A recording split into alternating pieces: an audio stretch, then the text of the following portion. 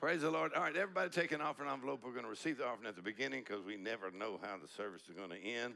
And if you fall out and on the floor and I come and take your wallet and give the way I always wanted you to, then you might be getting nervous. So take an offering envelope. If you're making out a check, make it to MHM Mark Hankins Ministries. You can give by cash, check, or credit card. If you're watching online, there's a place also where you can give, or you can just go to the website. You can give on the website, markhankins.org. Right now, we're building a conference center.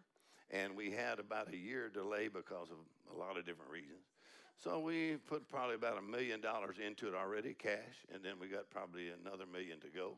And so you can give towards the conference center, you can give towards getting the books translated, and the conference center will also be a new TV studio where we'll be distributing the word. Amen. So towards the conference center, we need, well, we've probably got at least 500,000 of it, so we probably need about another 500,000. So the money will come. Amen. I said the money will come. I mean, man, this year we had the first year in which we received $1 million in one day. That's pretty good. I mean, we had $1 million a month, but one day, the secretary said, $1 million. I mean, that ain't bad. Praise the Lord. Praise the Lord. So the money will come, and the earth is the Lord's and the fullness thereof. And we feel like there's a turn that is happening right now for the sake of the gospel. Amen. And that is that the Lord said to this, something like this, that money's moving, money's shaking, and strongholds are breaking. In other words, money that has been held up, or property, come on, or land, or buildings, that all that's going to be shaken right now in the next 12 months. And there's going to be like a breakthrough for the sake of the gospel of Christ. Everybody say, for the sake of the gospel of Christ. And so they call it the God's righteous cause. And you'll know in America and our country, a lot of countries, there's many good causes that you can give to. Many good causes. I mean, you know, you can actually give to support homeless dogs if you want.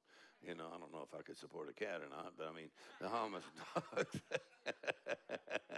they just can't do the same thing with music, you know. Show the little dog going, you adopt a dog, $25 a month. But if they do cats, you're like, oh, shut up. So, but for the first time, some of y'all have cats, please forgive me. But for the first time in our life, we have a granddaughter named Hadley, and she insisted that Nana trying to get her a cat. Because we had a snake in the house and we wanted a cat to kill the snakes in the yard. Well, we don't have no cats in the house, and no dogs in the house, no pets, and very few people. But so so we got two little kittens, and they are now yard cats. Yard cats, and they stay out in the yard. They're the most fun I've ever seen. Cats have so much fun, man. They like hopping. And one of them caught a squirrel the other morning. Boy, got that squirrel down. That squirrel's like, you know, crying out for mercy. I just couldn't help it. But these yard cats are phenomenal. We have actually not seen a snake in our yard. We kind of live out in the country a little bit. Have not seen a snake in our yard since we got the two cats. And so we have two cats, a male and a female, and they're brother and sister. And so one of them is called Maxie, and he's the male, and then Rosie is the female. And Rosie is a little cross-eyed. So she kind of walks around like this. So, huh? No, my mama told me not to do that. They get stuck. Did your mama ever tell you don't cross your eyes? They get stuck. Yeah, well, don't use wisdom, you know. As you cross your eyes, one of these days you'll come home and you're like, hey, bro, I'll say, who are you anyhow? I'm putting you up for adoption. So, Rosie, and so what was I talking about anyways? So people try to raise money for everything on television. All kinds of stuff, you know, and some good stuff. But the highest investment in our life is in the gospel of Christ. Amen. In the gospel of Christ. My dad is with the Lord now, but every time he'd tell the testimony of our family, my grandpa, my grandma, you know, and you go back to the family, and my dad would say, I remember when the gospel of Christ came to the Hankins family. In other words, words, when the gospel of Christ came into our family, my grandpa was, a successful businessman, but he's alcoholic. My grandma, and then my great-grandma was sick. She went to a meeting and got healed. Then my grandpa went and saw she got healed, and then he got saved, filled with the Holy Spirit, and called to preach. And that changed our whole family. Amen. So somebody paid for that gospel to come to us. And now it's our turn to pay so the gospel will go to somebody else. Amen. So my daddy'd always cry. He said when the gospel came. So turn to Philippians chapter 4. We're going to receive the offering here in just a moment. And so we're going to give and act like the Bible is true.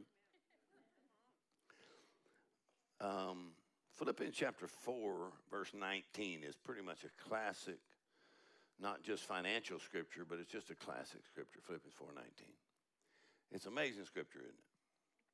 But my God shall supply all of your need according to his riches in glory by Jesus Christ. My God shall supply all of your need. In other words, you have more than financial needs. But he said he'll meet every one of your needs. When you need a friend, when you need opportunity, when you need a job, when you need a word in season, my God gets involved in every need in my life. According to his riches in glory by Jesus Christ. Well, phenomenal scripture, but P.C. Nelson wrote Bible Doctrines for the Assemblies of God. And he said that some scriptures should have what he saw on a coupon. And on the coupon it said, not valid if detached. So the reason some people don't get better results from verse 19 is they detach it from 18, 17, 16, 15. Let's try it. It's getting kind of quiet in here. In other words, you're going to have to leave that where it is and find out why he said that to them. My God shall supply. So look at verse 15 is where we'll get started. And Paul says this in verse 15. He said, you Philippians know also that in the beginning of the gospel, when I departed from Macedonia, no church communicated with me concerning giving and receiving, but you only. He said, nobody gave like you gave concerning giving, and your giving affects your receiving. Amen. He said, and beginning of the gospel, it's a pretty strong thing to tell this church, you're the only ones that actually helped me preach the gospel. Amazing. How many of y'all like to be in that list? That's an eternal thing. So verse 16, he says, even in Thessalonica you sent once and again to my necessity. He said, you gave once, and then you gave again. And he says, not that I desire a gift, he said, but I desire fruits that may abound to your account. The word account there actually literally means that you have an account. You have an account. I've seen people go to the cash machine, and try to get money out and stand there 3 times, and you ain't got nothing in there. Right? Give it up. And so you got to have something in that account. This is not just for everybody to walk by, and say, hey, it's a cash machine there, let me get some. Well, you're going to have to get something from your account. You get from nobody else's account. So he says you actually have an account. Amen? I believe churches have an account. I believe individuals have an account. And so he says, not because I desire a gift, I desire fruit that may abound to your account. In other words, he said, you gave once, you gave again, and now something supernatural is going to happen to your account. I sure like to have something supernatural happen in my account. Amen. And then he says, verse 18, he says, you gave once, gave again. Verse 18, he says, but I have all and abound. I'm full. I've received of Epaphroditus the things that were sent from you. It says, an odor, a sweet smell, a sacrifice acceptable and well-pleasing to God. So he says, your generosity or your giving, he said, Paul says, I have more than enough. I have more than enough because you gave, and then you gave again until I had more than enough. He said, and Your giving is a sweet smell, sacrifice acceptable and well-pleasing to God. In other words, he said, your giving came up before God like worship. That's what that is, sweet smell. And your giving got God's attention. Well, I like that. I said, I like God to notice. Come on, the generosity and the giving. He said he gave once, gave again. Came up like worship, which means a couple of things. One, it means is that you can actually worship without singing. And, you know, I've heard some of y'all sing, so you should thank God for that. But you don't have to sing to worship. You can actually worship with your tithes and your offerings or your giving. In other words, your tithes, your offering, your giving actually declares the value of the gospel in your life and in your family. All right, let's try it one more time. Come on, your tithe, your offering, your giving. You know, so the bumper sticker said, don't honk if you love Jesus. Tithe if you love Jesus. Anybody can honk. So you don't want to be a honky, you want to be a tither. Come on, you want to be a sower. You want to be a giver if you love Jesus, because that determines the value of the gospel. Amen, that came to your life and your family, and you're wanting that gospel to go on in your generation. Can you say hallelujah? Praise the Lord. Thank you, Jesus. Amen. So he says it came up before God and got God's attention. So how many situations do you have like that in the scripture? Well, Acts chapter 10, we got a guy by the name of Cornelius, right?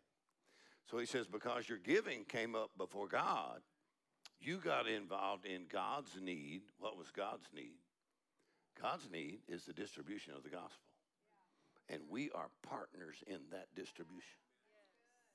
Let's try it one more time. I said, we are partners in the supply of the word that comes to our generation, come on, our community, and we become partners. And so I think Dr. Lillian B. Yeoman said it this way. She said, God has tied himself irrevocable to human cooperation. Or you could say it this way. God has sovereignly tied himself irrevocably to human cooperation in the execution of divine purposes. All right, let's try that one more time. In other words, God has a purpose and a plan through our assignment to preach the gospel in our generation, every nation. But God has tied himself and partnered himself with human cooperation. In other words, allowing you to partner with God for the distribution of the gospel, for the eternal things. And it's the greatest value, come on, it's the greatest value in the world. It's easy to be generous when you know your life here is temporary. Let's try that one more time. People are like, I always tell the story about the guy that said, he told his wife, he said, I work hard for my money and I've saved my money and I got some money. He said, I'm going to be the first one to take it with me when I die. I'll be the first one. So he put it up in the attic. He said, it's all up in the attic. When I die, I'm going to take my money with me. So it wasn't long after that he died. And so the wife climbed up in the attic and all the money is still there. And so she said, he should have put it in the basement. So, in other words, so he could get it on the way down. So, amen. How many of y'all have figured that out? Ain't no U-Haul behind the hearse, baby. I mean, there ain't no U-Haul. Ain't nobody taking nothing with them. My daddy did like 200 funerals in our little town, no pastor in all those years. And people would always say, well, man, I wonder how much money they left. And my dad said, all of it. Every bit of it, man. And so your investment in the gospel, all right? And he said, because you got involved in the need to distribute the gospel and partnered with Paul and partnered with God. Now, my God, imagine getting on the other end of that blessing. It's really a partner blessing. Come on, when you're a giver in the local church, you're a partner with the preaching of the gospel. Everybody gets saved, everybody gets healed. Come on. I got mutual fund, I got a part, man. If it goes up, I go up. Amen. So it's one of the greatest investments in the whole world is into the gospel of Christ. And so he says, now because you did that, I'm going to connect you to verse 19. Not valid if detached. So if 19's not working for you the way that you think it should, you just got to check out 18, 17, 16, 15. Y'all still here? And the greatest thing about it is anybody can be in partnership with the gospel, with God. Amen. Praise the Lord. All right, so go to Acts chapter 10. Here's one more instance, and then I'll let you think about it for a while. So in Acts chapter 10 is the story of Cornelius. You know the story of Cornelius. And Cornelius was not a Christian, but he was hungry for God and did not know exactly how to pray, but he still prayed. Did you know there are people that are not Christians that pray? But he was hungry for God, Cornelius. He was not a Christian yet, but he was a generous giver. And Acts chapter 10 says, and his generosity came up before God like a memorial. Now, you know any more memorial giving in the Bible? Come on, the woman with the alabaster box. She poured that on Jesus, right? And that was approximately 1 year's salary, they said. The value, and it was so valuable that the disciples even got mad. They said, this is very wasteful. You shouldn't have done this for Jesus, very wasteful. But Judas was the biggest, griper, and he was stealing. He's a thief. So her generosity when she gave, and she really didn't sing one song. Oh, everybody sings about it, but she didn't sing nothing. Her generosity was extravagant, and she poured that out on Jesus. And somebody said, and when Jesus was on the way to the cross, he could smell the aroma of someone who honored him. Imagine Jesus said, everywhere you preach the gospel, you have to talk about this woman's extravagant generosity. Are y'all still here? Everywhere that you preach the gospel, you got to talk about this woman's extravagant generosity. Amen. And so it was a memorial in giving, and so that kind of generosity really, actually, Jesus said, she actually helped me get ready for my biggest assignment. Wow, did you know that through generosity, you can actually propel the gospel into a destiny that God has a plan? Just through generosity. You don't have to be cute. You don't have to be pretty. You don't have to be able to sing, come on now, but your generosity. Wow. I mean, you think we were preaching in Egypt. We were preaching in India, and went to where Mother Teresa, her home is, and other great things in India. But it's a very, very poor people. But Mother Teresa said her job was to feed the poorest of the poor. And so every day she would go out and sandwich out to the poorest of the poor. And she had a team. So we went to where that distribution center was. And then we went to a place, memorial made for her. Because at her funeral, presidents and kings came from all over the world to this poor little woman whose generosity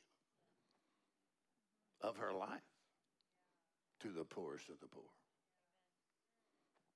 I mean, think about it. I mean, she wasn't that attractive. I mean, I'm not saying she was ugly. I'm just saying she wasn't like Miss America or something like that. She could never win a swimsuit competition. But so some of y'all are very serious right now. So Mother Teresa was not like, the most talented. She could never be on America's Got Talent, or The Voice or something like that.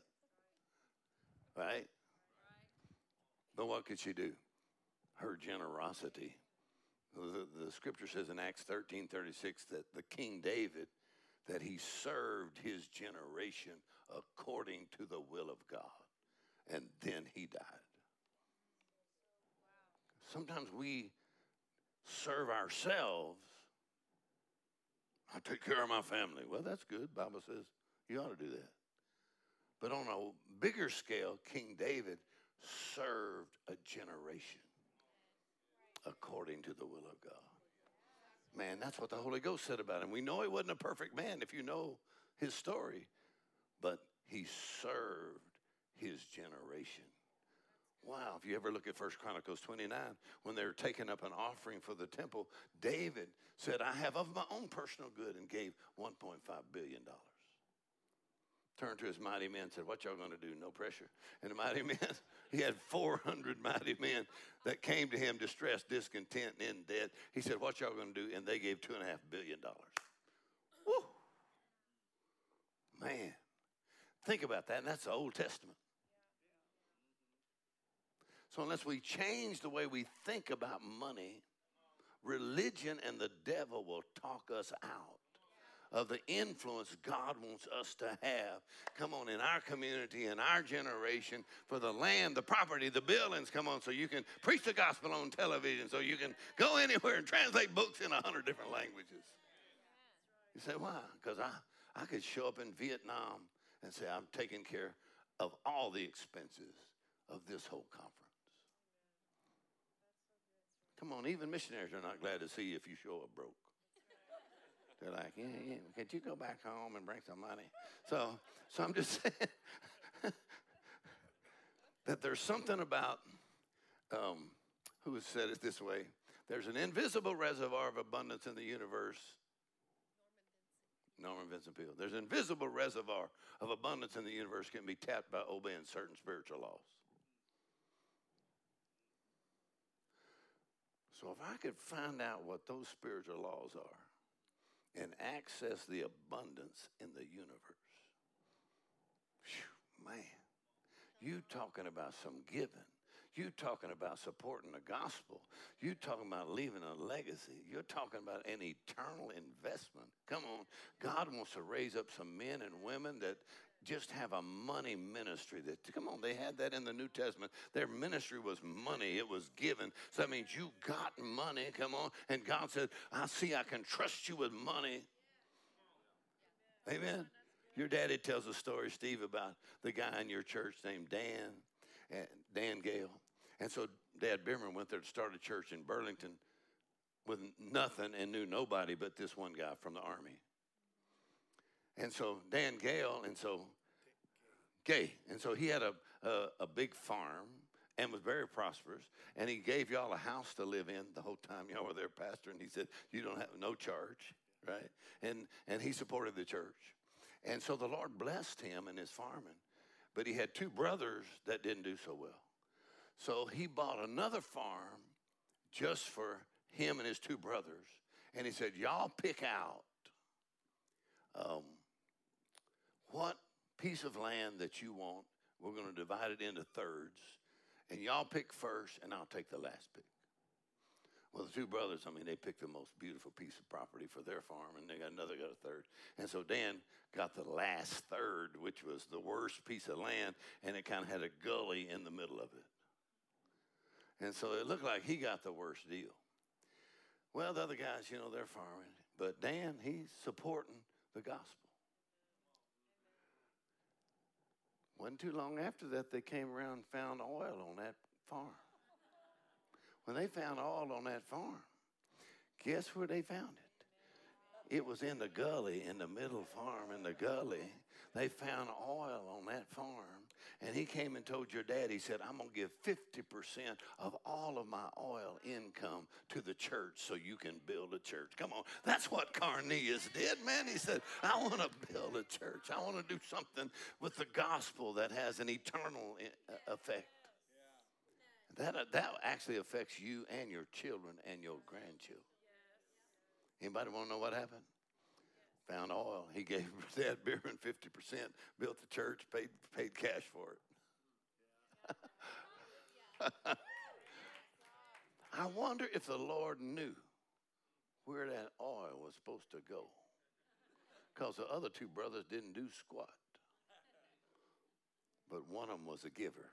God said, make sure the oil goes to that land right there. How many believe God can make sure some resources come into your hands?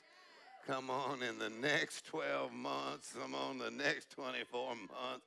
Amen, because we got a job to do. Come on, God can open up a reservoir of abundance in your life, and God's got so many different kinds of ways He can bless you and prosper you. Come on now.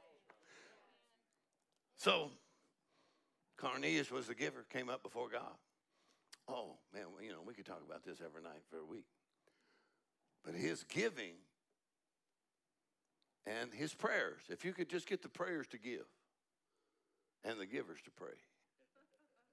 In other words, his prayers and his giving, his generosity, came up before God.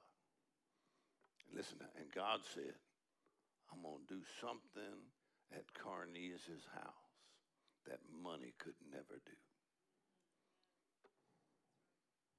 What did he do?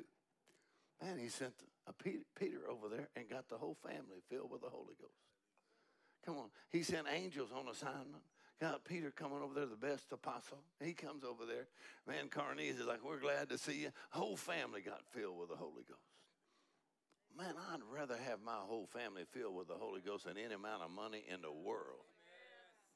Think about what his generosity, how it changed his whole family.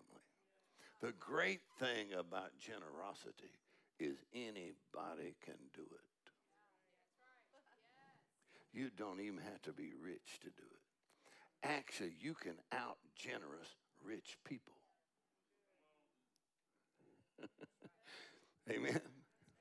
I was at Brother Hankins' camp meeting one time, and my goal over the years was to keep stretching and giving more than I had given before. So I finally got up to giving, a special offering for Rhema. And so I finally got up to giving like $50,000. So I was like, man, I've accessed some abundance. So I brought and then I thought, well, next year I'm going to give 100,000. So I'm saying that all year long. I'm going to give 100,000 Rhema. Next time I come, I'm bringing a $100,000 offering. Never done that before, I'm just like, let's just do something I've never done before. Come on, if you're giving, don't at least get your attention. It sure ain't going to get God's. I'm just saying, if you're giving, don't go, you go, are you sure about that? You always think about that? Come on, how many ever had giver's remorse after you gave and all your life? And then the devil told me after that, all the way home, the devil said, what you going to do if that giving don't work? And I said, well, it's going to be sad, I can tell you that. What you going to do if that giving don't work? But the Lord said, don't let the devil intimidate you. He said, you turn that around and say, devil, what you going to do when it does work? Because God said he'll multiply my seed sown. Amen. He'll make all grace abound towards me. So you ain't seen nothing yet. I ain't giving myself broke. I'm giving myself into an abundance and the increase of God. So I took 100,000. Next year, I got about the 100,000 on. I'm pretty happy about that, but it kind of stretched me. I was kind of like, my accounts were like, pray for me. So I took 100,000. That was years ago. And so I was flying home after that, and another friend of mine, he gave 100,000. And so we said, yeah, we thank God for Rhema. We thank God for the gospel. Thank God for the word of faith. Change our lives. Yes. So we're so happy to be able to give. Yes. And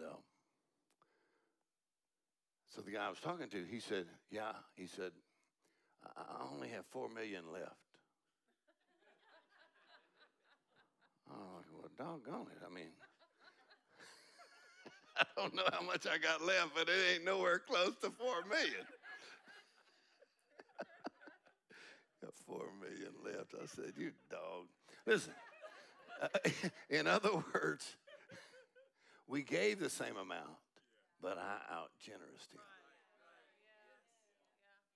I don't want to talk any more about this, but he was dead in 6 months. Are y'all still here? Well, but you got the $4 million left. But he was dead in 6 months. Or you say, with that, I'm not saying nothing. I'm just telling you what happened. Well, I don't know. I think I'd like to do some generosity. But I believe my generosity, come on. In other words, you may not be the biggest giver, but you can out-generous people that got more money than you do. All right, come on. Matter of fact, that guy came to Brother Hankins' meeting and he gave $1 million. He said, I'm going to match what everybody else gives here. What's his name? I'll think of his name in a second. Anyway, so he gave $1 million. Everybody else gave $1 million, $2 million for Rhema. And they said, well, how come you're giving $1 million? He said, I took $300, went into business, and turned it into $30 million. He said, but the way I turned it into $30 million is I heard the word of faith, and I heard about the Holy Ghost. And every morning I would pray for 1 hour. Then I would use the word, and the Lord showed me how to turn $300 into $30 million. Man, that's better than one of them seminars you got to pay $5,000 to go to. Listen, I mean, you could just open your Bible every morning and pray in the Holy Ghost and let the favor of God come on you and the wisdom of God come on you. In other words, God wants to take some people and bring in an abundance of finances for these last days. Come on, for the preaching of the gospel, and the harvest will not just be financial. It will be amazing grace and favor on your whole life, and that generosity gets God's attention, and God says, I like the way they gave. Are y'all still here? Barry Hahn, that was his name. Yeah, he gave $1 million. He matched what everybody else gave. How many of y'all like to come to church and just say, I'd like to match what everybody else gave today? You know, or at least try your row, you know, say, check out who's on there, you know, say, I'd like to match this row, whatever's giving it. Say, I believe I could outgive your whole row. But you make generosity one of the serious things in your life because of the preaching of the gospel and Cornelius' generosity. And so now, I believe the next 12 months, Pastor Steve and Kim, all y'all listening, Pastor Markham, listen, the next 12 months, God's going to open up avenues of supernatural resources to come into your church, into your life, into the ministry. Come on, that's going to open wide doors for the preaching of the gospel. Amen. Amen. Amen. And so when I found out that a money ministry as a Christian, if you can't sing, you could have worship through generosity. So I found out if you want to have a money ministry, right, you just say, Lord, 1 Timothy 6, Paul said, charge those that are rich in this world and tell them to be generous. The word there is actually extravagantly generous. Amen. Because God gives us richly all things to enjoy. Well, let's try it one more time. I said, God gives us richly all things to enjoy. Come on, you don't have to feel bad about being rich and abundantly blessed. God's the one that blessed you, come on, and gave you richly things to enjoy so you could give more than you've ever given, but you still have more than you ever had, and you can actually enjoy your blessing. Because a lot of rich people don't enjoy nothing. But when you're following Jesus, man, you can have the land and the property and the house and the car and the jet. Amen. But most people think, well, if you're going to give, you know, you have to give yourself poor. No. God told me, he said, I never designed tithes and offerings for you to decrease. He said, I never told you to tithe and give and say, well, y'all go broke. No, he said, you tithe and give, and I will open the windows of heaven and pour out a blessing you don't have room enough to receive. Praise the Lord. Can you say praise the Lord? Can you say hallelujah? Can you say praise the Lord? How many are expecting some supernatural results in the area of your finances? Come on, that God can give you favor and open doors for your life. Amen. The Holy Ghost can cause things to come into your hands, the blessing of the Lord. Amen. Praise the Lord. Amen. Let's pray about that for a moment. Amen. Let's pray about it for a moment. And let's declare it that the earth is the Lord's and the fullness thereof. And don't let religion talk you out of it. Go ahead and let the Lord bless you and increase you and prosper you. Hallelujah. Amen. Let's pray about it a moment. Father God, right now, every person here tonight, thank you, Jesus. Thank you, Lord. Praise the Lord. Praise the Lord. Praise the Lord. Thank you, Lord. My God supplies all of our needs according to his riches in glory by Jesus Christ. Thank you, Lord, that jobs are blessed and prosperous and believers are blessed and increased. We'll give more than we have ever given. And Lord, we'll still have more than we've ever had. Thank you, Lord, for that spirit, the grace of God, the generosity breaking out for the preaching of the gospel in the hearts of every person that's here. We thank you for the increase of God. We declare that houses and lands, buildings and property come into our hands, into the body of Christ. Jets or cars or whatever we need for transportation will come into our hands. Thank you, Lord, for that. Hallelujah. Thank you, Lord, that the money will come. New avenues of resources and increase shall come into our hands in the next 12 months, that we will be shocked and surprised and say, look what the Lord has done. Woo, come on, we once were poor, but now the blessing and increase of God upon our lives, more than enough, plenty to give away, plenty to give away. Thank you, Lord, that we'll give more than we've ever given, that we'll break through in certain areas of our finances, that you said when we sow generously, we'll reap generously. We thank you for that kind of increase in the name of Jesus. The increase of God. Generosity. Amen. We'll start where we're at. Amen. We'll start where we're at. Generosity. We'll start where we're at. Amen. Some of you say, well, I'm not so rich, but we'll start where we're at and we'll be generous. Amen. And we'll go into new territory and the money will come. The land will come. The buildings will come. Houses will come. The property will come. In the name of Jesus. In the name of Jesus. Praise the Lord. Ha, ha, ha. Amen. Everybody say, well, real estate going up. All right, that's all right. I'm still getting mine. Hallelujah. This missionary that we support many missionaries for years and every month for years and years, 40, 50 years. And this missionary we support, I brought him to my house, and he thought, well, I guess he thought my house was a little too nice. Now, I don't think it's that extravagant at all. This is nice, but he thought it was a little. Then he looked at my garage, and I had one of those Ford Raptor trucks in there. A missionary, he said, well, what you doing with a truck like that? I said, that's kind of light. And I figured the Lord didn't make him for the devil and his kids, so he must have made some for me, so that's mine right there. So I thought, he's a little bit mad. He said, well, you could have given that money to the gospel. I said, oh, I see what you're saying. Actually, I do give quite a lot to the gospel. If you'd like to see, I can show you. I said, I do give quite a lot, and that's really how I got that truck. What I'm wondering is why you don't have one. You ain't going to shame me on enjoying the blessings of the Lord.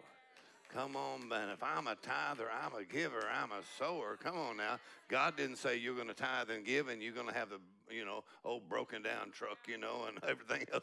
No, he said you're going to drive the best, wear the best, eat the best, and live in the best. Amen. So he said your generosity will actually cause increase. So if somebody asks you how you got that, you say, well, blessing of the Lord. Amen. When David gave $1.5 billion, what did he say? He began to worship, and he said, God, of thine own hand we have given to you. Come on, you better know where your prosperity came from. He said, God, you're the one that blessed me like this, and now I'm going to bless you back. Whoa, come on now. How many think David went broke after that? No, it says he died full of riches and honor and long life. Amen. Go ahead and laugh about that. I said he didn't die broke, man. He died rich. The blessing of the Lord actually make you rich, abundantly provided for. I just trust the Lord that we can break some barriers in our thinking and in our talking. Come on, I pastored for 20 years, and man, when I started pastoring, if we had $5,000 a week come in, we were like, praise the Lord, I'm breathing for another week. Every Monday, you have to call the office, say how much money came in. They tell you, like, oh, my God, oh, my God. Any pastors in here ever call the office on Monday and say how much, you know? Oh, my God, we better start the intercessory prayer group going here. And so I started teaching on to break some barriers, you know, from Mach 1, you know, try to get Mach 2 out of this and Mach 3, just teaching. You know, teaching can break a lot of barriers because it change your thinking, change your talk. Man, I'm telling you, the church went to 10,000 a week. I just kept teaching. We're going over 20 years. Then it went up to 20,000 a week, 30,000 a week, 40,000 a week, 50,000 a week, 60,000 a week, 70,000 a week. All right. Then I turned the finances of the church to my son, and he's doing great. But then I had my own ministry going here, and he didn't help. He's busy with his own, so I didn't ask him to help. All right. And so then I just went 50,000 a week, 6,000 a week, 7,000 a week, 8,000 a week, 9,000 a week, $100,000 a week, $120,000 a week, $150,000 a week, $160,000 a week, $170,000 a week, $180,000. You want me to keep going? That's every 7 days. Y'all still here? Thank you for your enthusiasm. But I'm telling you, I know what it's like. I know what it's like. You just start on the bottom. You're saying, there better be a God. But we started changing our thinking. Every time you give, there's a purpose. We connected to the purpose. Come on, we connected to the promise. And amen. When Dad Hagen came, we gave him $125,000 the first night. I said, we out giving the big churches, ain't we? He said, yeah, you out giving the big churches. So our church is maybe 1,000 people, but he'd go to churches, 5,000. I said, we're out giving them. And so in 2 weeks, oh man, he got a whopper of a harvest. So one person in my church got mad. They said, how come you gave all that money to Dad Hagen? I said, let me tell you something. There would be no church here if it were not for the message of the word of faith. No church, nothing. We would have collapsed. We have received revelation, and we will give so that word can grow and multiply. Somebody said, did you go broke? No, we just kept going up. But one of the guys in my church, it made him nervous when I'd give like that because he liked to handle the computer finances. So he'd start getting nervous. He'd say, Pastor, what you doing, Pastor? I said, let me tell you something. I take care of the sowing here. I call it farming money. So I got to sow some so I can get a crop. All right. And so we're going to farm some money. But I'll tell you what you can do. When I first came here, we was bringing in 5,000 a week. Why don't you manage that, and I'll manage the 180,000? Because you kept it 5. You kept us broke.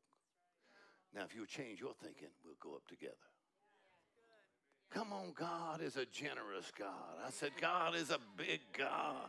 Come on, quit thinking, at the gas pump, and say, how much they going to be here? It cost me $100. Start going, the earth is the Lord's and the fullness thereof. Come on. I'm a partner with the gospel of Christ. Amen. At whatever level you're a partner, and my God jumps in the middle of every, come on. I said, my God jumps in the middle of every one of my needs. When I needed an opportunity. Ha, ha, ha. Praise the Lord. Did y'all learn anything from that? Don't get nervous. I ain't talking about you giving tonight. You say, how much is he coming after, Margaret? No, I ain't coming after nothing. I'm just telling you that all of us can break some barriers and go forward. Amen? In generosity, even if you may think, I'm not the richest person. but I can out-generous you. Ha, ha, ha. Now ready to give, God, go ahead and give. But this is for you. You're giving the rest of your life, so don't worry about what you're giving tonight. Amen. Amen. I come and put no pressure on you. The Lord is the source of my supply. Amen. You give whatever the Lord tells you to give, but just honestly, I mean, I had money before I ever came here. You said, where'd you get it from? What I'm talking to you about. Amen. You're sowing, you're giving, your promise, and your purpose. Y'all ready to give? All right, Father God, I pray a special blessing on this church. We expect some supernatural resources to come in to the ministry and to this church. Supernatural resources. A flow of money coming and resources coming in the next 12 months that will cause every pastor in here, every church in here, every ministry in here to have a breakthrough from wherever they're at, from Mach 1 to Mach 2 and Mach 3 and Mach 4, breaking barriers in giving and receiving. Woo, I thank you for a whopper of a harvest. In Jesus' name. Amen. Now lift your hands and praise God like he's your source. The Lord. Come on, the Lord is my source. The Lord is my shepherd. I shall not want. I do not lack for ability. I do not lack for opportunity. I never lack for money. The money will come. I am a tither. I'm a sower. I'm a giver. I'm a generous giver. And it's coming back pressed down, shaken together, and running over. Thank you for a whopper of a harvest for churches and ministries and individuals, for the blessing of the Lord that we'll give more than we have ever given, and we'll have more than we have ever had. You give us richly all things to enjoy. Thank you, Lord, for a whopper of a harvest coming in the name of Jesus. Come on. The Lord told me always give with a harvest in mind. How many of you are thinking like, whoa, God's going to multiply this, pressed down, shaken together, and running over? Amen. Go ahead and receive the offering. Praise the Lord. Y'all forgive me for taking too long, but I believe God's breaking you out. I said he's breaking me out. Praise the Lord. Amen. I ain't going to show up broke and with a sad look on my face. Praise the Lord. And I've been traveling a long time, and I never like to show up broke. Pastor got mad at me one time, and he said, you didn't get an offering. I said, here, you want it? I don't want it. You take it. He said, really? I said, yeah, you go ahead and take it. You don't want to give to the gospel, you take it. You think I'm going to have money? I have money when you're dead. You understand? You say, why? Because I know the purpose and I know the promise. Hallelujah. Lord. Probably in just a moment, me and Trent are going to start laying hands on everybody here. I always say everything that moves, we are going to lay hands on you. If you sit real still, we may leave you alone. Amen. And so we're going to lay hands on everyone here tonight and towards the end of the service. If you don't want hands be laid on you, that's a good time for you. Grab one of my books, go out there in the lobby, and sit out there till that's over with. Amen. Amen. All right, open your Bible to Romans 14:17, Acts 13:52. This morning we taught on the man in Christ, what it means to be a new creature in Christ, who you are in Christ. We talked about the God kind of life, the divine nature that's in your spirit. We talked about the indwelling Holy Spirit, that you're a new creature, which means new in kind, unheard of before. You're a different kind of a human that never existed before. So you didn't just get your sins forgiven and someday you're going to go to heaven. You actually have been made a new creature in Christ.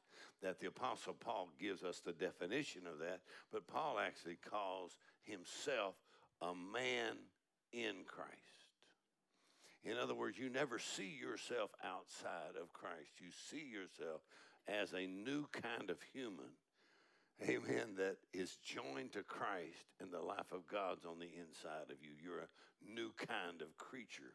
Wow, that in him you're filled with the fullness of God. In him, you're blessed with every spiritual blessing in heavenly places right now.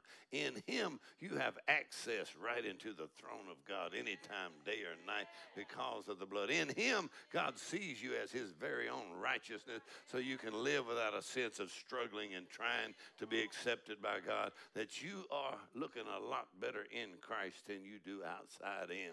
Actually, in him, you're blessed. In him, you are redeemed. In him, you're healed. In him, you are strong. Hallelujah. Amen. So you are not outside of him. You are in Christ. And I tell people, if you're not impressed with who you are in Christ, you just have not seen him lately. Let's try it one more time. You can say, well, I'm a new creature in Christ. You go, aren't you interesting? No, when you know who Christ is, amen, and you see yourself in him, you're like, whoa, I'm a new kind of creature, a new kind of human, a new person in Christ. Amen. And so in him, Paul calls a man in Christ, so certain things that a man in Christ would have. One of my favorite verses, Acts chapter 26, where the Apostle Paul said, I think myself happy. One of my favorite scriptures. I love to study the life of Paul. Nobody had more adversity than the Apostle Paul, and yet nobody was happier. He is a happy man. In Acts chapter 26, he said, I'm a happy man. So I thought, why is he so happy? Well, because he's standing in the place that God told him 30 years before you would stand. And he's witnessing to the king and to the governor and the leaders of the Roman Empire about Jesus Christ. So Paul's testimony is actually in the book of Acts 3 times. In Acts 9, Acts 22, Acts 26. One man's testimony in the book of Acts 3 times.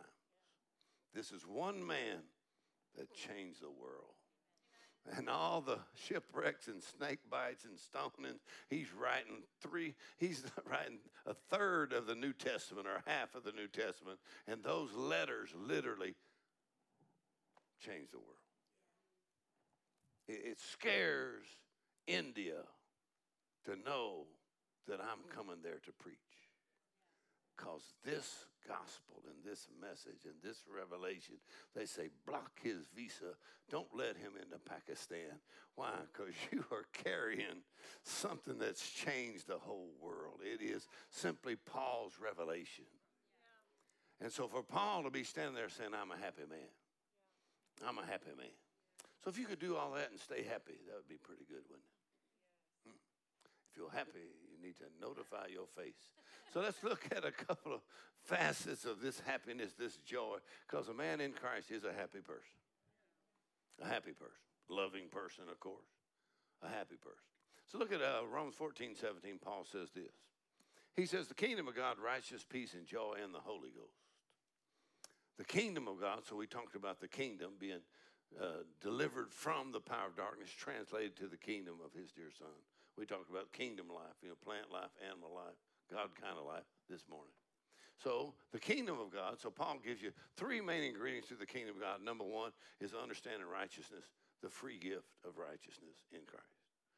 Number two is peace. That means you're not upset, disturbed, frustrated. Come on, messed up. You don't fall to pieces. You got the peace of God. Third thing, he calls it joy in the Holy Ghost. So he says the kingdom of God is these three major ingredients. And we got a lot of teaching on the first two. Don't have much teaching on the last one. So tonight, just I'm going to give you a few scriptures on the importance of this joy in the Holy Ghost. Because joy in the Holy Ghost, you don't have to have a comedian. You don't have to have nobody telling you a joke. This joy in the Holy Ghost is the most unusual thing that a person in Christ can have, is you got this joy in the Holy Ghost. And the Holy Ghost will have you laughing at the most unusual times. You'll even try to tell him, this is not a good time for me to be happy right now because I'm facing a lot of challenges. But there's something about the Holy Ghost. Come on, you don't have to snort it and smoke it. Come on now. All you got to do is get filled with the Holy Ghost, and you'll be the happiest person on the planet. Amen? When you got this joy in the Holy Ghost. Even the anointing is called the oil of joy, which means you cannot get a sad anointing. In other words, in the anointed one, you've got the oil of joy. Praise the Lord. So let's just work on it for just a moment here tonight. This joy in the Holy Ghost. All right. So look at Acts 13, verse 52, and I'll give you a couple of these. Now I'm going to show you the significance of this joy in the Holy Ghost and what it does. First of all, it is a demonstration of the triumph of Christ. All right, we're going to try that one more time. I said, this joy in the Holy Ghost. A happy Christian is someone who recognizes the triumph of Christ, that his victory is your victory. Your joy is a demonstration of Satan's defeat, that Satan is a defeated foe. Come on, I said your joy is a demonstration to let the devil know he ain't winning and he can't win. Hallelujah. So this joy in the Holy Ghost, and if you look at Acts 13:52, he says the disciples, that's one of the great characteristics of the disciples is they were continually filled with joy and with the Holy Ghost. In other words, just somebody from the outside observing these people that go to church or these Christians, and he said they're constantly filled with joy. They're the happiest people in town. They're full of joy, not without adversity, but they are full of joy. In other words, God didn't create you, put you in the earth and say, you need to be miserable. In other words, God put us here to have dominion, and we got that in the name of Jesus. And so this joy in the Holy Ghost, he said, is a characteristic of a Christian, is they're full of joy and full of the Holy Ghost. Praise the Lord. Certain gifts and callings of God are never activated until you are saturated. When you get full of joy and full of the Holy Ghost, there's gifts and callings in your spirit that you never recognize until you get filled with the Holy Ghost. And in other words, your whole identity changes, and this joy in the Holy Ghost. Amen. So let's talk about it just a minute. All right, so this joy in the Holy Ghost. So it's kind of a different thing. It's not like a regular, just, it's not silly. Actually, it is the serious business of heaven. That C.S. Lewis said, joy is the serious business of heaven. Let's try it one more time. Joy is the serious business of heaven. Anytime heaven is taking care of some supernatural transactions, it will always happen in an atmosphere of joy in the Holy Ghost. On the day of Pentecost, they got so full of joy, people thought they were intoxicated. They thought they were drunk. You can solve a lot of your problems just by getting full of joy and full of the Holy Ghost. And what you thought was a big problem turned out to be nothing at all. So I want to talk to you about receiving, amen, the anointing. And what it is that Dad Hagin called it, a demonstration of the Holy Spirit and the power of God. So he said there's a move of the Holy Spirit that will be lost to our generation unless we are taught by precept and by example. So he had 15 years of those. 15 years. I went to as many as I could. Sometimes he would just walk around and just wave his hand and say, be blessed. Sometimes he'd tap you on the head, just a little bit, just boom, tap you on the head. Sometimes he'd just say, be blessed. Amen. Sometimes he'd lay hands on you, and one time he tapped me on the head and he said, the spirit of wisdom and revelation in the knowledge of God. I went, oh, that's what I've been praying about since I was 17. Amen. And so in that atmosphere of the anointing of the Holy Ghost, sometimes through the laying on hands, but when the anointing is stronger, then I could just get within 3 feet, or Dad Hagin would just get within 3 feet. And if you receive that anointing, I'm telling you, the anointing of the Holy Ghost get on the inside of you, and times of refreshing come from the presence of God, and you walk out of that place like you're on cloud 9. Amen. You're like, God's already working in your future. He's already making crooked things straight. He's already making the darkness light before you. Praise God. Thank God for the Holy Ghost. And the Lord told me one time, he said, while you're laughing and rejoicing here, he said, I'm doing something back at your house. And it happened every time. Every time. Come on, I'd go on to glory to God. I'm going to sit up front where he can tap me on the head one more time. Because every time I'd leave, go home, new blessing would break out. An increase would break out. Hallelujah. I believe in the anointing of the Holy Ghost. I believe in the power of laying on hands. Hallelujah. Hallelujah. Praise the Lord. Hallelujah. Praise the Lord. Thank you, Jesus. Glory to God. Praise the Lord. And so we're talking about this joy in the Holy Ghost. Serious business. Serious business. So he said when this anointing is present, he kind of walk around. He said when this anointing is present, he said the first thing that'll happen is the joy of the Lord start to fill you. And he said, you just start laughing. He said, some people just start laughing. He said, other times the anointing gets so strong. He said, some people, the anointing gets so strong, they can't stand up. They want to be able to sit up, and they fall out on the floor.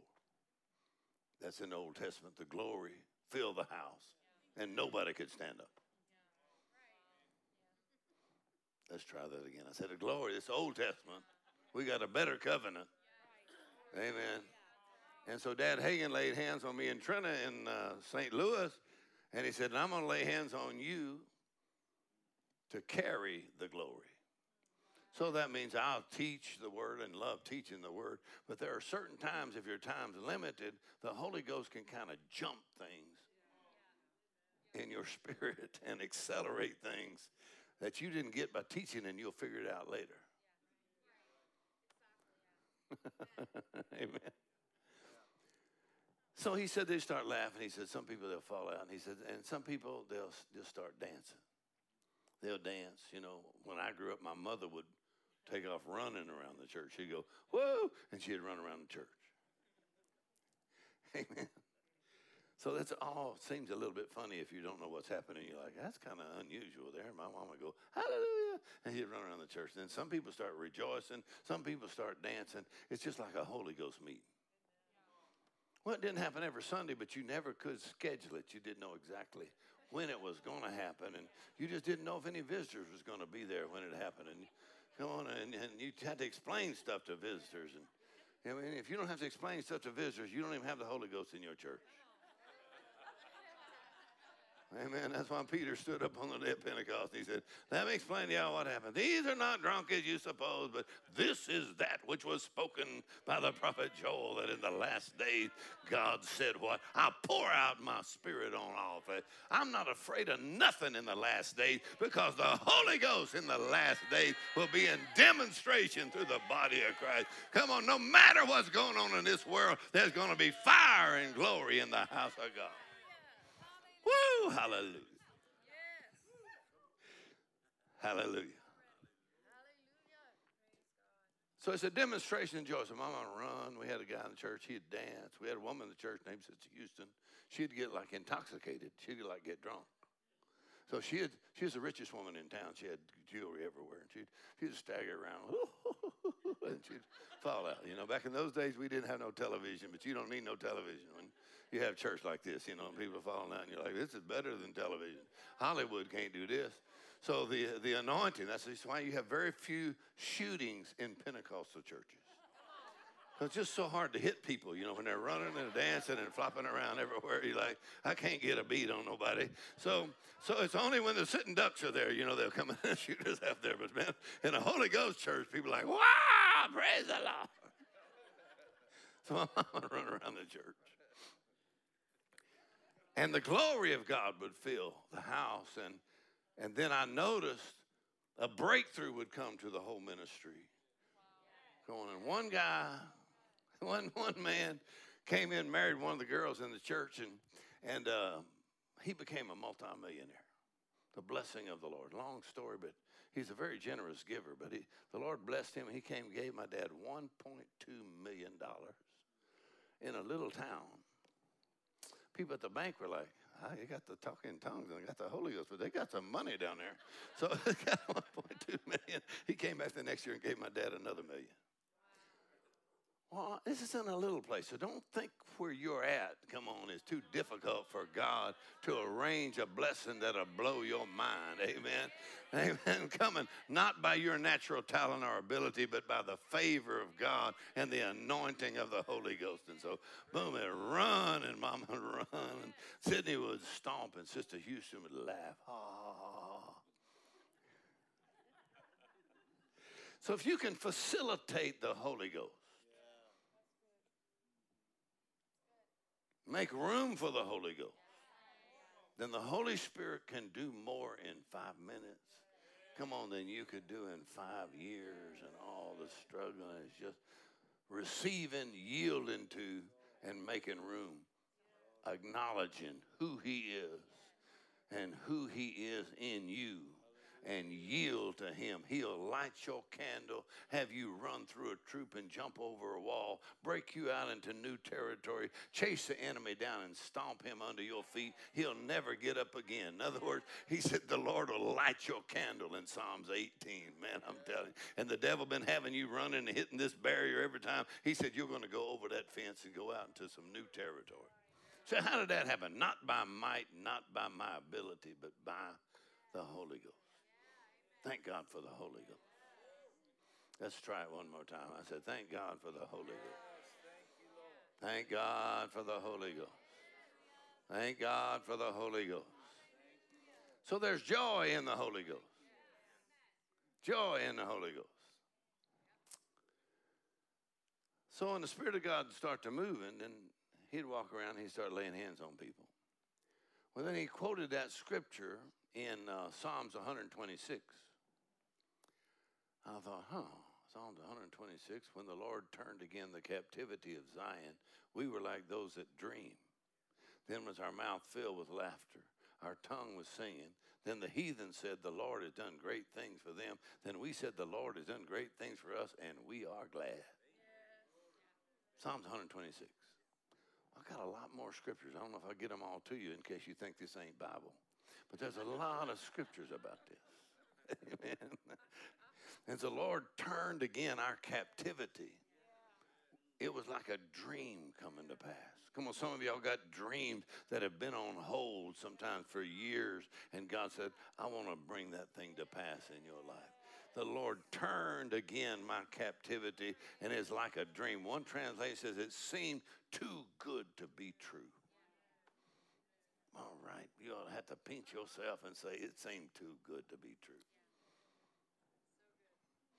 Ha, ha, ha. So the people were laughing. The Lord turns. Our mouth is filled with laughter, which means it was more than just a ha-ha. It just means I really couldn't stop laughing. Now, I feel sorry for people who never had this. You know, I saw some guy vaping the other day,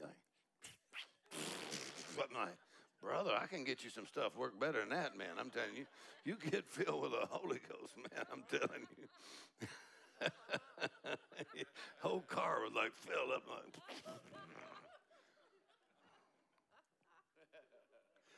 I got some stuff you can, you know, like one of our presidents said he smoked marijuana, but he did not inhale.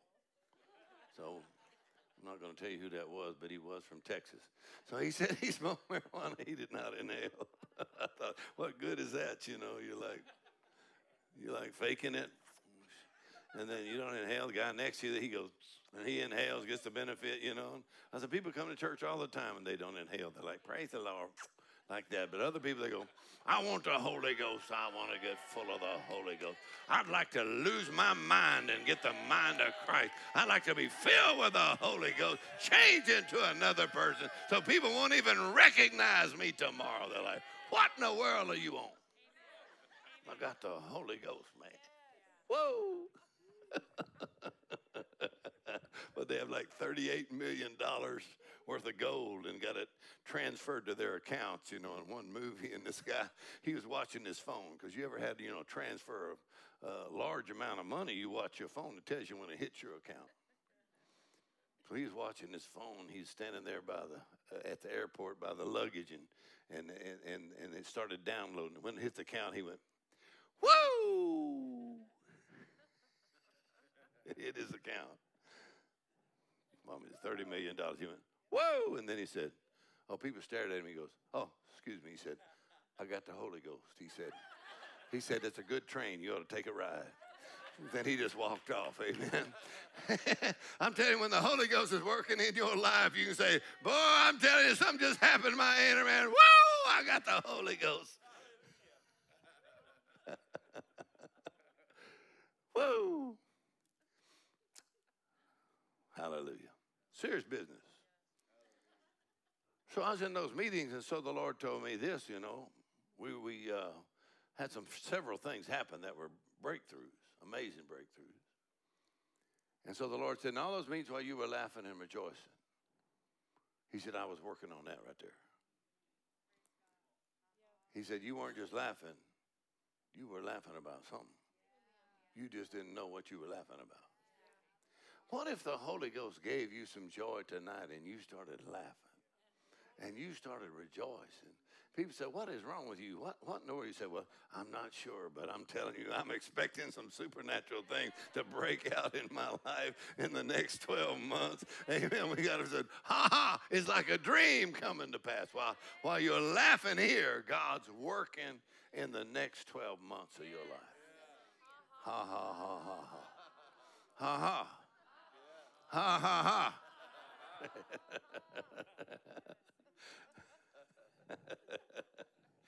The anointing, he's called it the oil of joy. So now in James chapter 1, verse 2 through 4, it says, count it all joy when you have an adversity. You're facing a challenge. Count it all joy. Other translations actually say, count it maximum joy.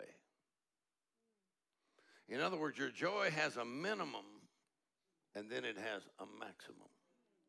So it says, when you're facing challenge, turn your joy up. All right, let's try this one more time. Come on. When it looks like you're limited, and every adversity is coming against you, he gives you the most unusual instructions. You're like, this is not a good time. This is time I need to share with others my problems that I'm having right now. He said, no, you need to turn your joy up. Maximum joy. So we were preaching in close to Vietnam. We were preaching in Burma, which is now called Myanmar. Man, we had an outbreak of the Holy Ghost. Some of the poorest people in the whole world, they got full of the Holy Ghost, full of joy. Man, there's hundreds of them just crowded in a room, just rejoicing and praying. It was the greatest thing you ever saw. We had so much fun. But we left Burma, Myanmar, and it is a military dictatorship.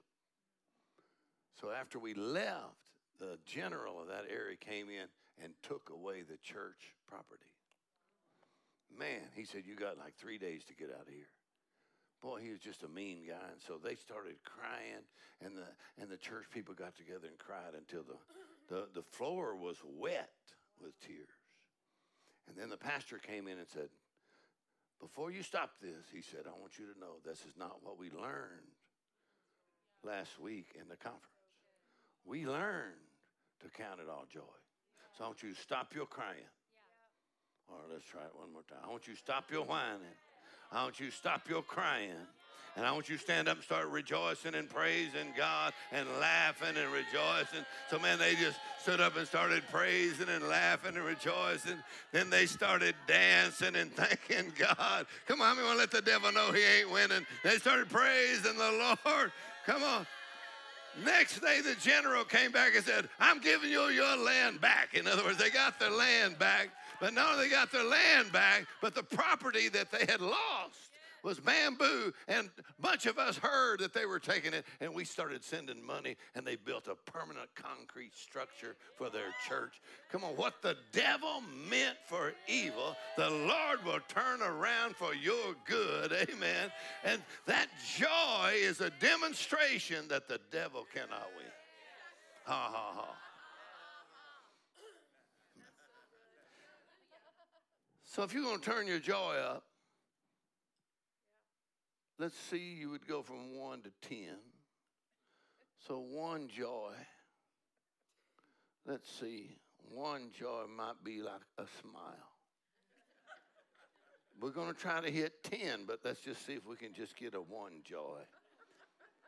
Come on, when the devil hits you, he don't know everything. He's just watching you.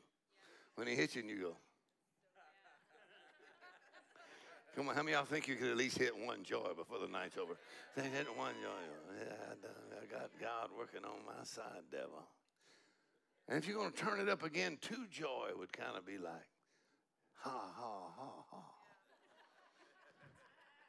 Come on, 3 joy might be ha, ha, and then a little shout. Woo! Like a shout. If you do that in the elevator, some people will get off the next floor. Ha, ha, ha, woo! Come on, when the pressure's on. Come on, when the challenge is there. When the devil says you're limited and you'll never get any further than there. You go, ha, ha, ha, woo! So I bet I hit 3 joy. Come on, then what would 4 joy be? Well, you'd have to jump a little bit, amen. 5 joy, you may say, I'm going to scoot around the church if you're an older person. And you run around the church, amen, or run around your house. Come on. Then you get up to 6 joy and you start dancing like David danced before the Lord with all of his might. Boy, and you hit 10 joy and you're just like, I'm the happiest person in the world.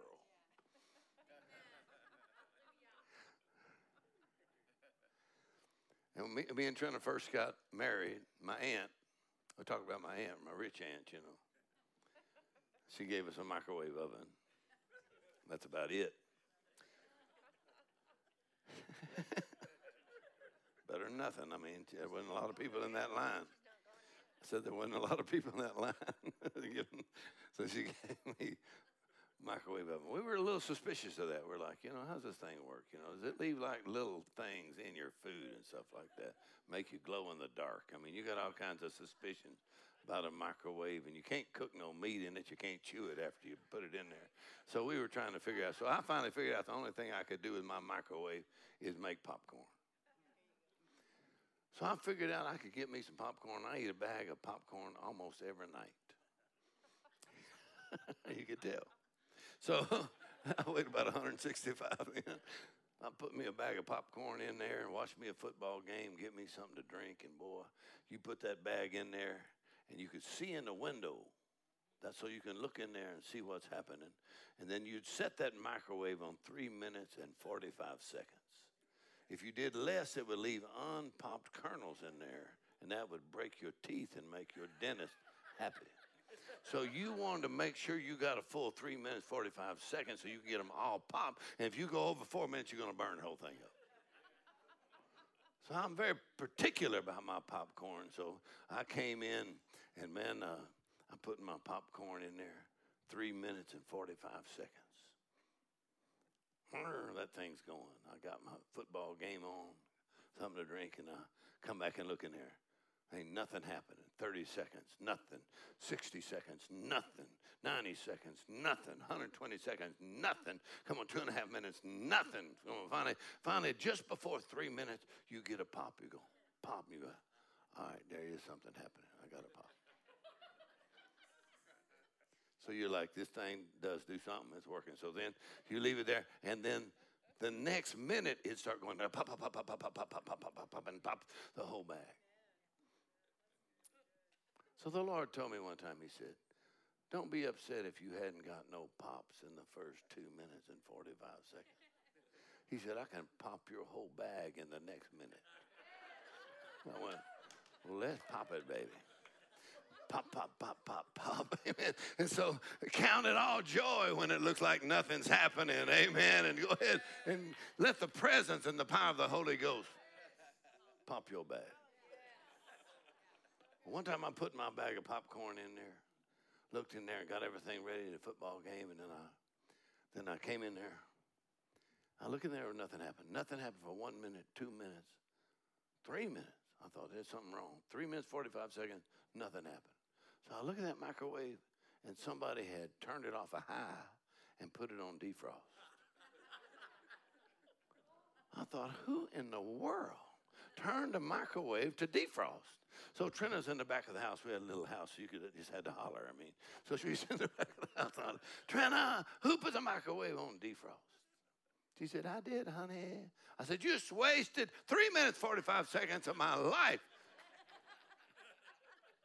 I'm sorry, honey. I had to turn it back to high.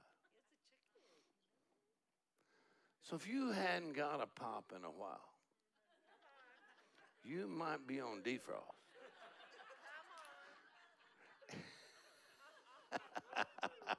Come on, if you turn your joy up on high, come on, crank it back up. Put your faith and your expectation back on high. Make room for the Holy Ghost. Start rejoicing before the Lord. I'm expecting him to pop your whole bag, amen. Dreams coming true, things that look impossible coming to pass. While I was laughing, I said, while I was laughing, while I was rejoicing, while I was praising. So I thought I should write a book called While I Was Laughing. No, not while my head was all wrinkled up and I'm like, it's hard, it's hard. While I was laughing. And people just think laughing is not very spiritual. You know, they're like, I don't think that's very spiritual. Well, if you're the example of spiritual, we're not sure if we ever want to get there. But listen, the Bible says that God sits in the heavens and laughs. Ha, ha, ha. Listen, even if you don't know what he's laughing about, you laugh out of respect. The man with lightning in his hands is going, ha, ha, ha. You say, I don't know what's funny, but I'm laughing. God's laughing, I'm laughing. Faith laughs at impossibilities. When Trina went into the surgery with a brain tumor that the doctor said she'll be paralyzed the rest of her life, she rolled down the hall and we were laughing. Devil, you're a liar. I already spoke to that tumor and it can't stay in her brain in the name of Jesus. Ha, ha, ha, ha. I'm not the performer here. I'm just the believer here. God's the performer here. So God can bring it to pass. It's not my job to make it happen. It's my job to facilitate the Holy Ghost. Woo, I said it's my job to make room for the Holy Ghost. You make room for the Holy Ghost and woo, he can take care of business. Ha, ha, ha.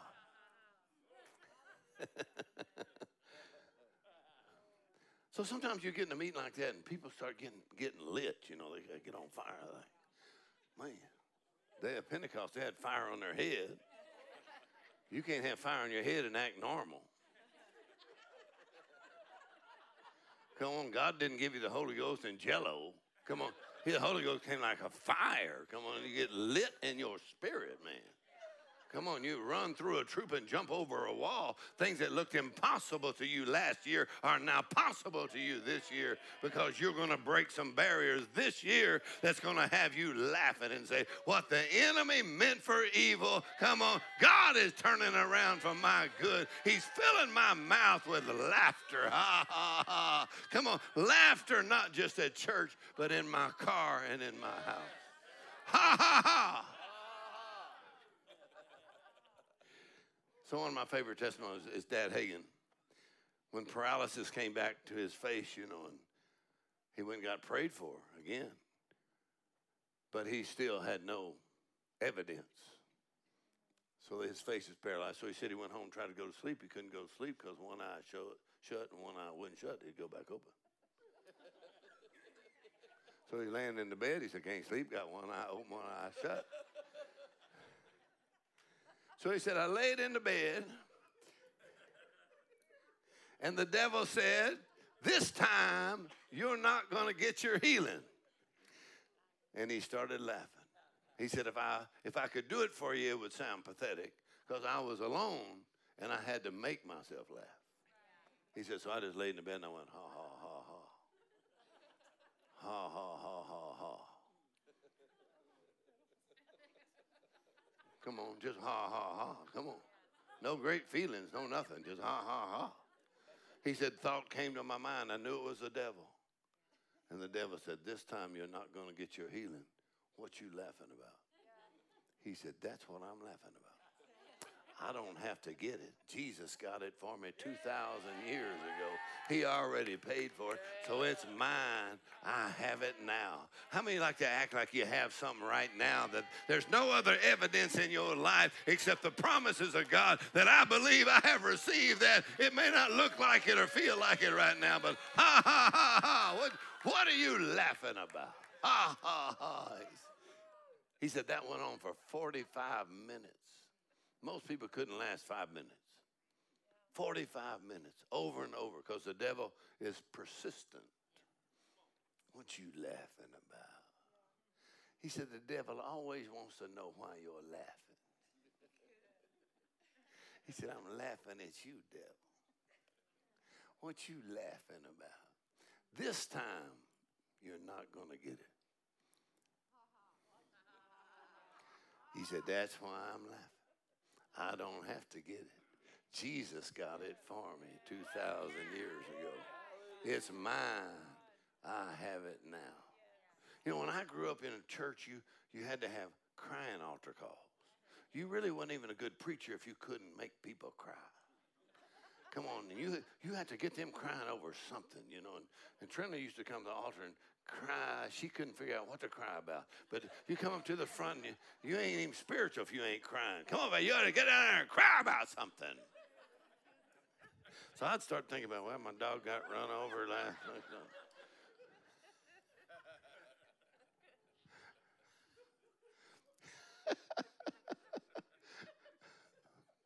I used to watch this preacher all the time, and he'd always act like he was crying. He'd be, he'd get his handkerchief out. I never saw one tear. He didn't even know handkerchief. His nose wasn't even running. Listen, people think that's more spiritual. I thought, wouldn't it be great if we could have a laughing altar call? Whatever challenge you're going through right now, whatever adversity, whatever limitation is going on in your life, I dare you to believe God. I dare you to act like the Bible's true. I dare you to start laughing. Laugh in the face of the enemy. Ha, ha, ha, ha. I'm not trying to get it. Jesus got it for me. Ha, ha, ha.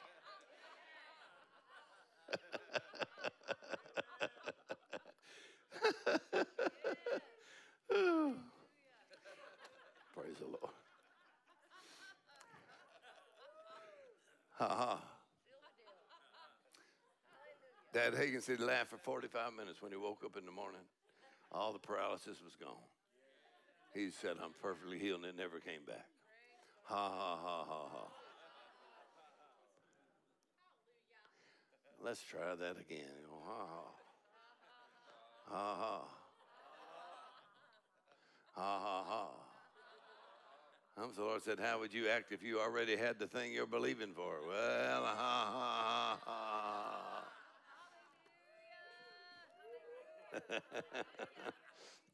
Ha ha. Ha ha. Ha ha.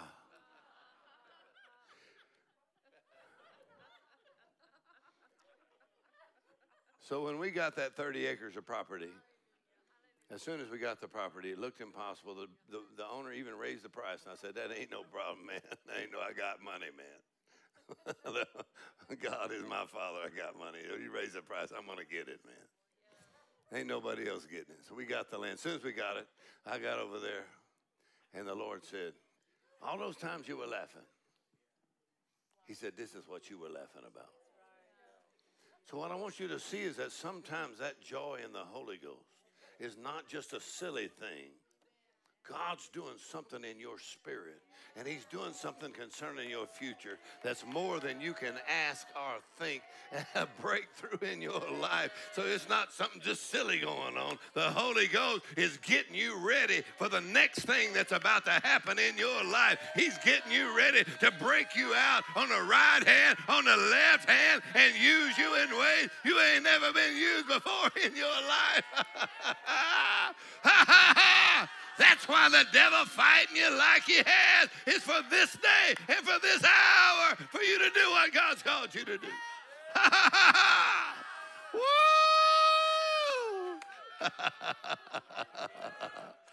Ha ha.